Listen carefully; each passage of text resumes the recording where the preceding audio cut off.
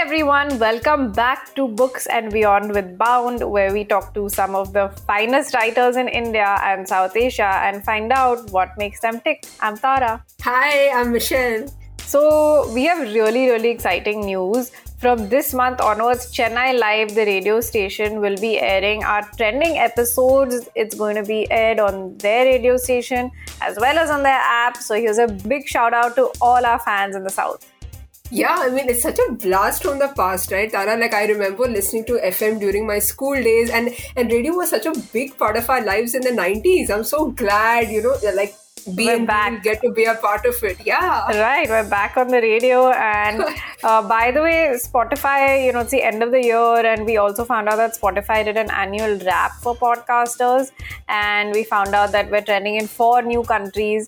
So that's amazing. That takes our total trending countries to 27, and our followers have also increased by 109%. Yeah, thank you so much. Without you all, we would have not been here today. So today's episode is a very special one. It is our bonus episode. Yeah, so what we decided to do is we decided to speak again to Manu Pillai, who started off our podcast with his episode, and it's one of our most listened to episodes. He's a Sahitya. For those of you who don't know, he is the Sahitya Academy Award winner. He has 4 amazing books to his credit. His latest one is called False Allies and covers the lives of royal princes through Raja Ravi Verma's paintings. Yeah, so we actually wanted to catch up with him, right? Because a lot of writers have explained to us over the seasons about how much their writing has changed during the pandemic. So we wanted to know what it was like for Manu, and because, most of our listeners are history buffs, we decided to do another episode with him. This is a bonus episode where we're going to catch up with him. We're going to have a lot of fun, funny, interesting questions. But for a more in-depth episode on Manu, be sure to also listen to Season 1, Episode 1. Hi Manu, welcome back. It's so good to speak to you again. Thank you for having me. It's a pleasure to be back here with both of you again. Yeah, and we had actually begun Season 1 with one of your episodes, and it was a super hit. So we wanted to speak to you again. And now we are 4 seasons old. And I think by the time we're out with our next season, you will have written another book already, right, Tara? Yeah, thank you so much. You actually you were the person who kicked off our podcast. We had no listeners at that point, and we recorded with you, and it's done really well. So thank you so much.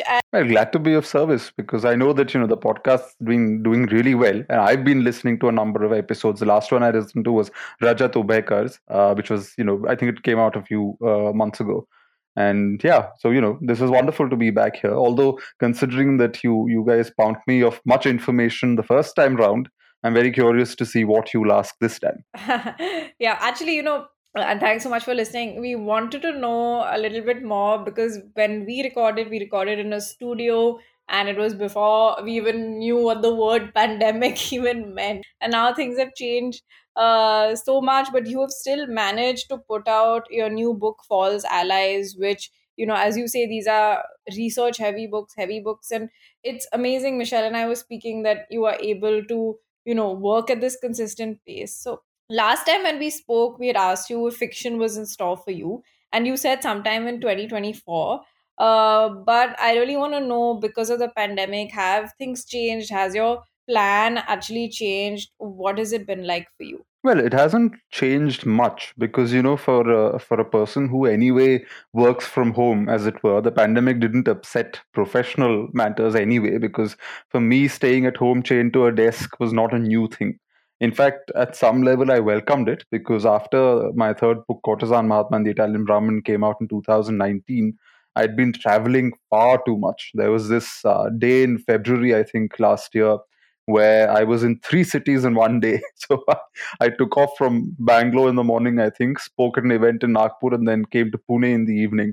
And that's when I realized I've been traveling far too much, and I really need to get back to actually sitting down and writing and doing my work.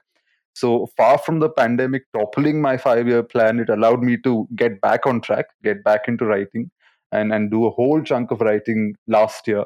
It's, first draft, this kind of thing. It's part of my PhD research and the writing of the thesis and things like that. But even so, it was just useful. It was only, I think, well after a year into the pandemic that I started getting this itch to, okay, now get out and see the world and be around people. But for about a year, I was perfectly happy sitting at home, and not having to go anywhere. The only thing I missed, sadly, is the fact that, book events, readings, festivals, where you actually get to see your readers. You're in a room that's filled with people. There's an audience. You can sense the pulse of the listeners. You can sense if your answers are having any kind of impression on them. All of this, it gives you feedback, and it keeps you on your toes. It's always much more fun to do that. Online events, they're a bit tiring after a while. They can seem a bit repetitive after a while. So that was a bit disappointing. Yeah, I'm glad that the pandemic was actually productive for you. That's true. I think we've spent a lot of time indoors, and that it gives you that space to really concentrate. And I also noticed that you did an in-person launch, right, for False Allies. It must have felt really exhilarating after a long time. So I was curious, did you all time the launch of the book, so that it would happen in person, or what was it like? Well, that hall where I always release my books in Bangalore at Gallery G, which is it's a tradition now. All my books have the first launch has been done there in Bangalore, and usually that hall holds about 200 to 300 people. Even the last book I launched in 2019, I think we had close to 300 people. There were people everywhere. It was such fun and frankly great for people's like the writer's ego to see a hall full of people. This time we had to be much more circumspect. We had to restrict numbers to 50. So it was a much smaller physical event. Everybody had to be double vaccinated. It was by RSVPs only, and there was a lot of rules and formalities, etc. But we decided that it was worth doing it. We were taking all the precautions we could, and I'm glad to say that nobody came there with COVID and nobody ended up leaving with COVID. We haven't heard of a single case from that event.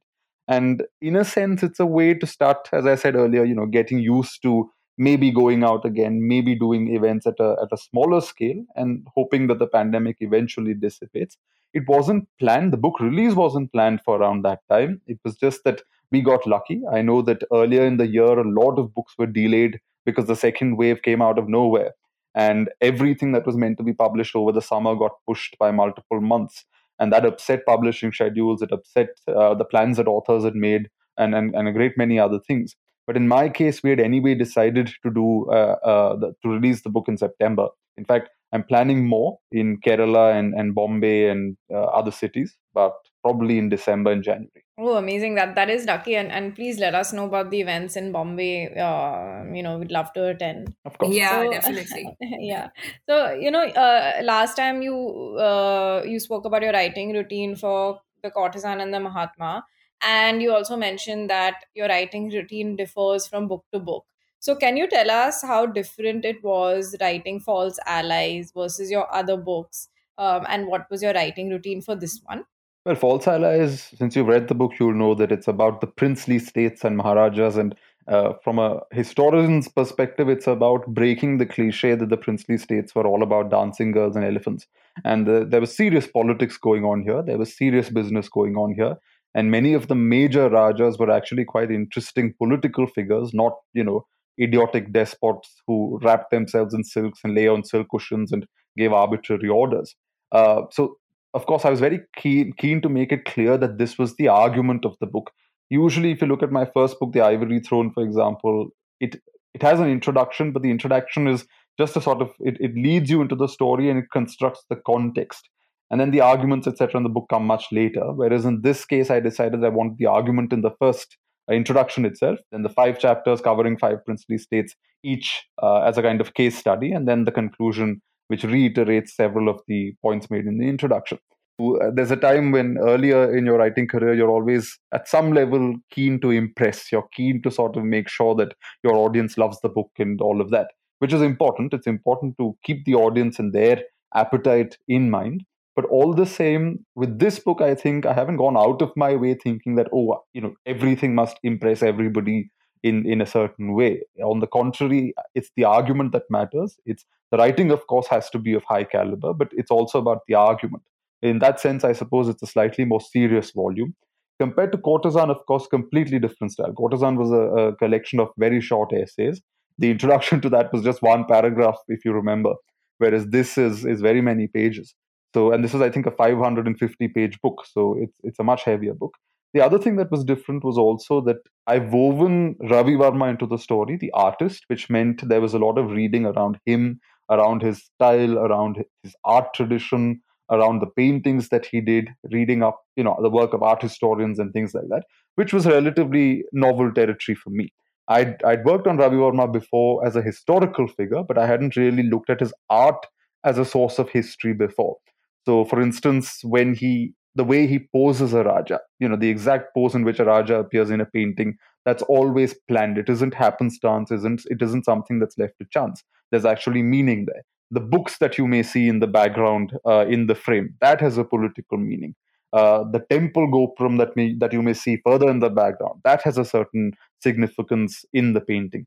And I realized that his portraits were not really just about likenesses of fancy people. They were actually also a means to signal certain political messages. They were certain means to make certain political statements, which meant, discovering that about art, discovering that about Ravi Varma's art in particular, all of that was very interesting. It was new. It meant engaging with a new set of materials, a new set of writers, a new set of scholars, plus, of course, the usual things that come into historical research, which is your multiple sources, the National Archives in Delhi, the archives, so archival sources from as far as Scotland, America, newspaper archives, local libraries, your Asiatic Society in Bombay. They have a wonderful digital archive now of all their old stuff. All of this comes into the picture. And then it was, that took a while to get together. Yeah, and I'm curious, like because there's this fascination with Raja Ravi Verma, and we also spoke to Dipanjana Pal, who's written about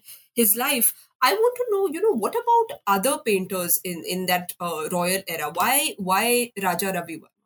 Well, there were very many other painters. I'll give you an example. When Raja Ravi Varma went to Udaipur, which was around 1901, there was a local artist there called Kundan Lal. He was a very talented man. He came from a family of painters.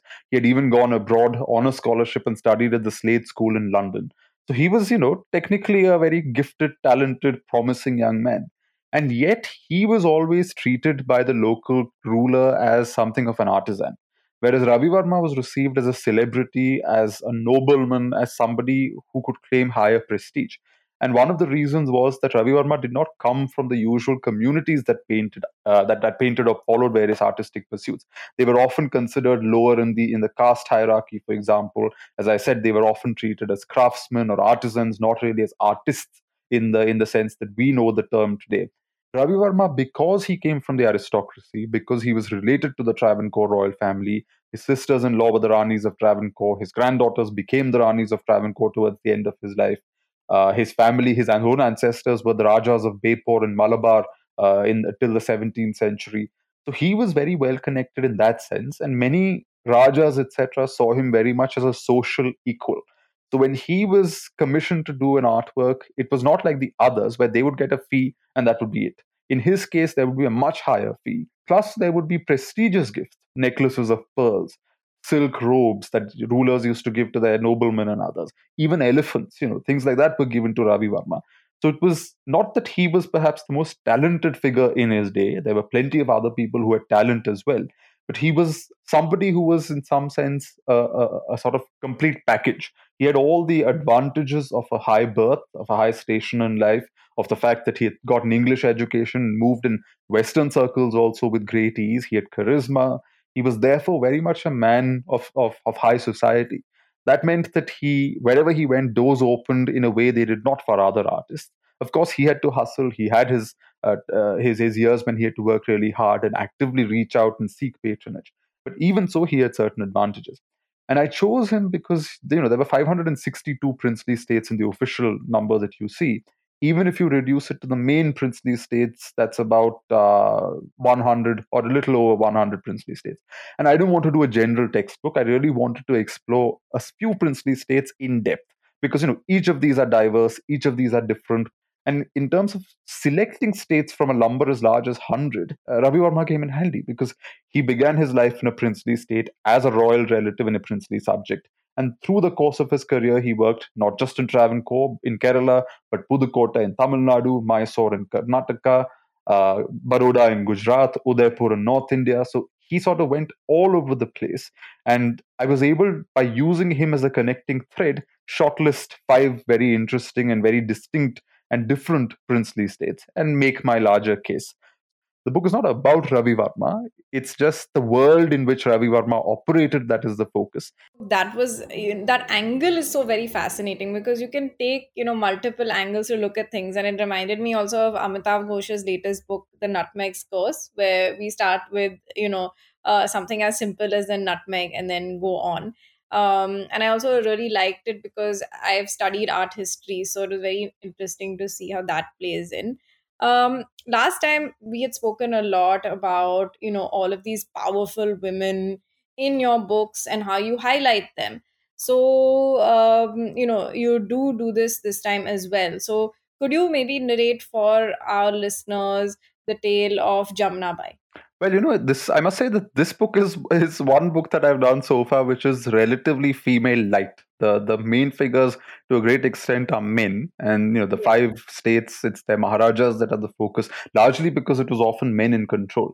But you're right, I do try to point out. There's one chapter on royal women and how they, there's certain they had to negotiate morality politics, these character certificates that the British were trying to give them, all kinds of issues like that.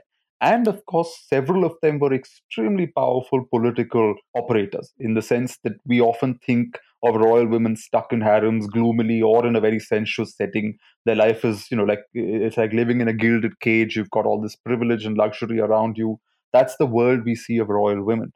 And the British often put out this cliche or stereotype around them that they were just sinister figures in the shadows, intriguing, plotting, and doing all kinds of wicked, evil things. But a person like Jamnabai tells you exactly how royal women saw themselves also as political figures. Being in the harem did not mean the harem was some domestic space. The harem was also a political space. In Jamnabai's case, she's the daughter of a village headman. She comes from a family of high pedigree, but her family lives in very modest circumstances, a village headman's daughter. At the age of 13, she's picked up and taken to Baroda because the Maharaja, he's almost 40 years old, much older than her. He's, been married twice, doesn't have an heir, therefore he's looking for a new wife who might potentially give him a son. And she gets chosen, and suddenly this young teenager from a place called Rahimatpur becomes the Maharani of Baroda. Now, what happens is that he passes away within 4 years of their marriage, and she, at less than 17 or less than 18, is a widow.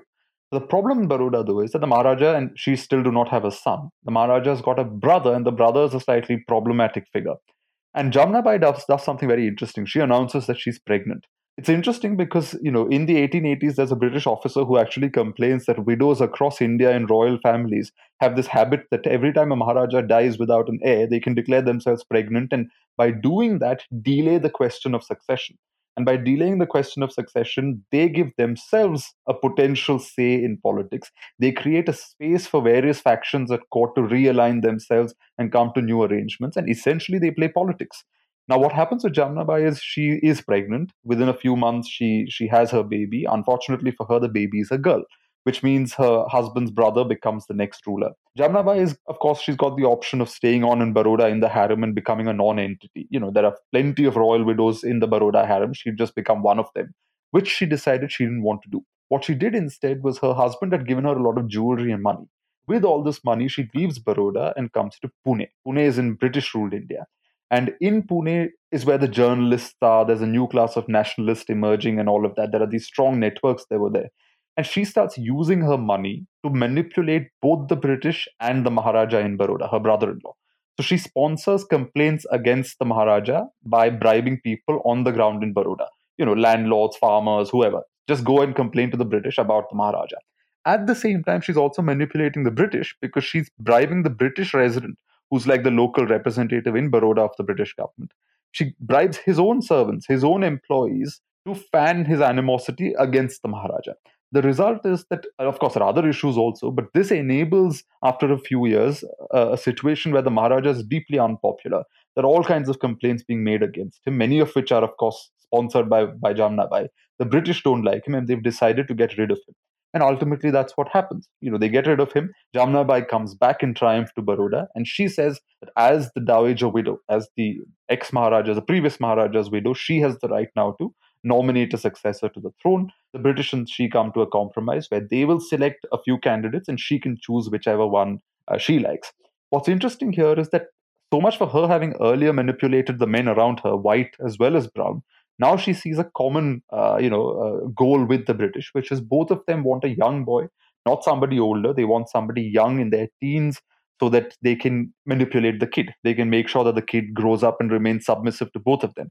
The British want the kid to be submissive to the British Empire. She wants the kid to be submissive to her, so that in Baroda her power is paramount. So along with the British, they adopt Sayajirao Gaikwad III, a boy of 12 who was still then living on a farm, a very distant Gaikwad relative of the royal family, living in a village near Nasik. Put him on the throne, and of course, he grows up and becomes his own man. Learns very early on how to flout the British and ask them questions and stand up to them. In fact, his career, the very many decades that he was on the throne, he was not at all popular with the British, who at one point even considered deposing him because he had got that out of hand and was actively considered disloyal. But even with her, when she realized that having grown up and having taken power, he was no longer submissive to her, he was no longer listening to her, she decided that she would play politics again. She went out to the British and said that he's definitely not been listening to you, and has he been listening to me. And in quotes, to put an end to his self-sufficiency, they should essentially give her all the power in Baroda and make her a supreme authority over the Maharaja's head. Of course, by then the British had decided that they didn't want that because all said and done, they still had this Victorian prudishness, and her private life gave them some jitters, and they were not very pleased with what she was doing in her own time. And her plan did not work. But even so, she was not a pushover. She had to be given a large allowance. She had her own separate darbar. She lived in her own place. She traveled where she wanted. Until her death around 1898, if I'm not mistaken, she was still a very significant force in Baroda. And that it's a way of demonstrating that a woman technically living in Parda, technically living in a harem, technically with the entire ecosystem around her stacked against her, can actually still manipulate it, still control it, still make efforts to seize power. And ultimately, that's what her life tells us, that she didn't see herself as a woman, as a Maharani, as somebody who's supposed to constrain her role to the domestic sphere. She said that I am a Maharani, I am a political person, and that is my platform. That is what I want. Power is what I seek. Thanks so much for narrating this incident. I was, very, very engrossed in it. Have you considered starting a podcast? But anyway, I get asked this every now and then, but no, I have not so far. Yeah, it was actually like listening to an audiobook, na, Tara? Yeah, so I don't know. I would listen to a podcast by you, but anyway, it just made me think that it's so nice that all of these stories are coming out because you more and more see women displaying agency, especially in books like Ira Mukhuti's Daughters of the Sun. And even in historical fiction, I recently read Chitra Banerjee's book about Rani Jindan. And though obviously a lot of it was fictionalized, these books gave women ambition. It showed that they wanted power, and showed them in very different light than what we're seeing right now. So that's wonderful. Yeah. Yeah. And I actually like the tug of war that you mentioned, Manu, between the British and her own people, which must have been really difficult to navigate. We do know that you've done a lot of reading as research for the book, but what have you read for fun? What's your pleasure reading? Well, I've had some pleasure reading, but not as much as I would have liked. I'm currently reading Shrayana Bhattacharya's Desperately Seeking Shahrukh. She's releasing the book in Bangalore later this week, and I'm sharing space on the stage with her and helping her with the discussion and things like that. It's a very interesting book. I've been reading some fiction, but frankly, if you ask me now off the top of my head, I'm not sure if I can remember any of the names because I read so much for work. There's so much reading for research that leisure really is often fiction. There's this completely frivolous but totally fun novel that I read. It's a pink cover. It's about this American president's son who falls in love with the Prince of Wales, I think. Is that royal blue? Yes, something like that. Yeah, Something yeah. pink, something blue. Yes. But the thing is, with all this heavy reading that I'm doing during the day, before I go to bed, I do often want something lighter, something that's just easy fun, that's just refreshing, that can make you laugh out loud, even if it's completely silly and completely soppy.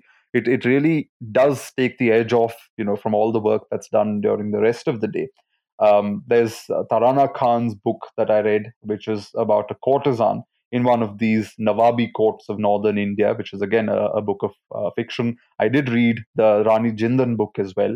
The HarperCollins, I think, sent me a very nice hardback edition in a box with a little bit of attar and all of that, very nicely done, Wow. which was again wonderful to read. It reminds me, when you said the light reading, it reminds me of, I do this with like TV shows all the time. So I watch a lot of sort of like these romantic comedies and stuff like that. And it completely just shuts your brain off because the rest of the time you're so serious and you're engaging with serious material that you do need, that sort of just something fun to immerse yourself I in. agree completely because, in fact, I when people ask me what I watch on Netflix, I never tell them because it's completely embarrassing, hopelessly lame stuff and terrible, terrible, terrible shows. It's just, as you said, it just helps unwind at the end of a long day. Yeah, exactly.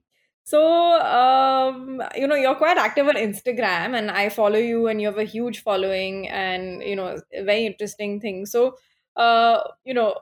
what effect does your social persona have on your writing, if any at all? I don't think much. If you see, I usually post when I'm traveling. Very rarely do I post selfies and things like that. Very rarely is it about me. I very, very rarely post anything from my workspace, from my home. These are completely private spaces as far as I'm concerned. So there's certain lines that I draw there. But even so, Instagram really, I'm not very active on Twitter. Twitter is usually where I retweet things, and everybody's fighting on Twitter anyway and calling each other names. So I'm not interested in that platform in any serious way. Instagram is much cleaner because there's it's images. People can send you nasty messages, but because it's not visible, people don't get performative about it. So it's a platform I prefer because I find it healthier. Like today, I got a random message where somebody called me. I essentially put up a notice saying that I was canceling some book events this month because of a personal thing. And they were like, "Oh, how could you betray us this way?" And there was this Malayalam word that was used, which was quite strong. And I thought, "Gosh, what is this response?" I Oh my wouldn't God. cancel things if I if I could help it. It's just because it's an unavoidable situation. But I use Instagram even so as a form of stress relief, if you can see what I mean. Because again, much of the day I'm seated at a desk in front of a computer screen, sitting down, and it's one room, one place, a silent room. That's the kind of universe I inhabit on a normal day. And Instagram is my one outlet every, say, 1.5 hours or 2 hours, just going on Instagram and posting something frivolous or putting up a status or just doing something on Instagram is my way of keeping things light because I don't like to take myself too seriously. I don't like to lose all sense of humor. I don't like to start thinking that I've somehow become this highly serious kind of figure. So Instagram helps me engage with that lighter side of things, to engage with the lighter side of my own personality and all of that. Yeah, no, I think Instagram has its hold on us in its own way, right? We're all addicted in some way or another. So what's next? Because we do know that you're working on something. At the moment, I really have to get a lot of work done on my PhD because I'm in the final stage where one has to actually sit down and Oh, write one's thesis, which is not light work. That's actually pretty intense, and the kind of writing it requires is very different from the usual writing that I do. The audience is very different. The style is different. You have to be much more to the point. Every word, every sentence has to be carefully constructed because you have a fixed limit within which the PhD thesis, everything, the notes, the bibliography, all of that has to be within that limit that has been set. So that's going to keep me occupied for the next 1 year. I do have something else in the works, but it'll be a while before that I can resume work on that. oh, best of luck with that, Manu. Thank you. Thanks a lot. Yeah. So this brings us to the most fun part of the conversation, which is our signature rapid fire round. So we have chosen the theme before the pandemic versus after the pandemic. So Manu, you have to tell us in one word what you think about these things, basically before the pandemic and versus after the pandemic. All right. So the Sure. first one is consuming serials and films. Steady, I think, throughout both phases. The best meal you have had. This has nothing to do with the pandemic, frankly, but in Florence, several years ago, there's this tiny little cafe that's tucked away. and it's very tough to get a seat there. And you get 45-minute windows, I think, where you can go and sit. And they have this wonderful roasted chicken thing that was a delicious meal followed by a delicious dessert over there. Sounds amazing. Okay, so moving away from the pandemic, three accounts you follow on Instagram. Actually, I follow this very interesting actor called Roshan Matthew, who seems to be not just appearing in interesting movies and demonstrating that he has a lot of talent, but also seems to be a very, very thoughtful, interesting person.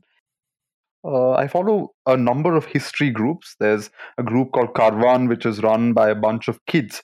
I shouldn't call them kids. I'm not being condescending, but they're really young. They're essentially 20-year-old, college students, if not younger, and they're doing such good work. And they're so enthusiastic about what they do, and they get such good people to come and speak on the Karwan platform. And of course, I follow a whole host of writers. One royal dish you wish you could recreate. Oh, the Maharani of Travancore's husband, way back in the 1920s or so, he used to go every time there was a wild, man-eater or a rogue elephant or something, people would call him to, attack and shoot the elephant or shoot the tiger. And he would go, and apparently on these trips, he would sometimes end up spending a couple of weeks even in the forests and end up living with the local tribes that were there. This is, of course, in Kerala. And he, the story goes, came back with a kind of teal. Teal is this dish we make in Kerala. And he came back with a kind of teal that the tribal communities in one part of Travancore used to make. And ever since then, he introduced into the royal kitchen this tribal dish, and it became a part of that royal kitchen and the family's tradition. And ever since then, I've been very curious about what this tribal teal was. I've never so far been able to taste.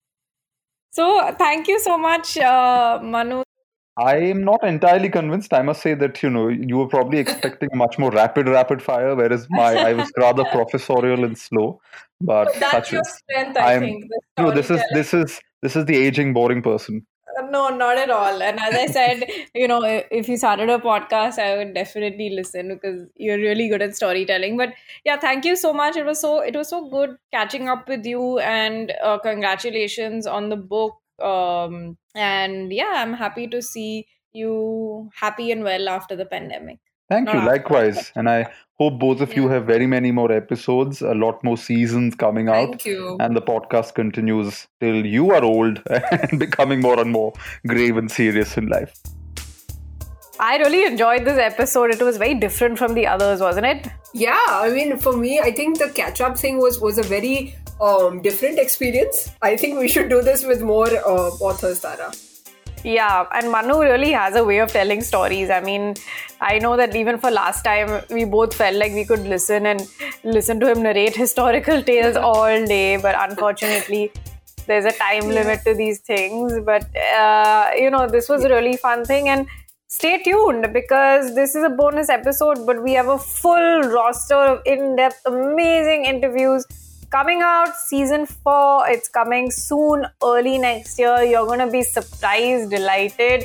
We had a roller coaster of a time recording it, and just look out because it's going to be amazing. Yep, I mean, we're going to be covering different genres, and if you love today's episode, please do let us know if you would like us to catch up with any of the authors that we have covered so far. Please do write to us. We are at Bound India on all social media platforms.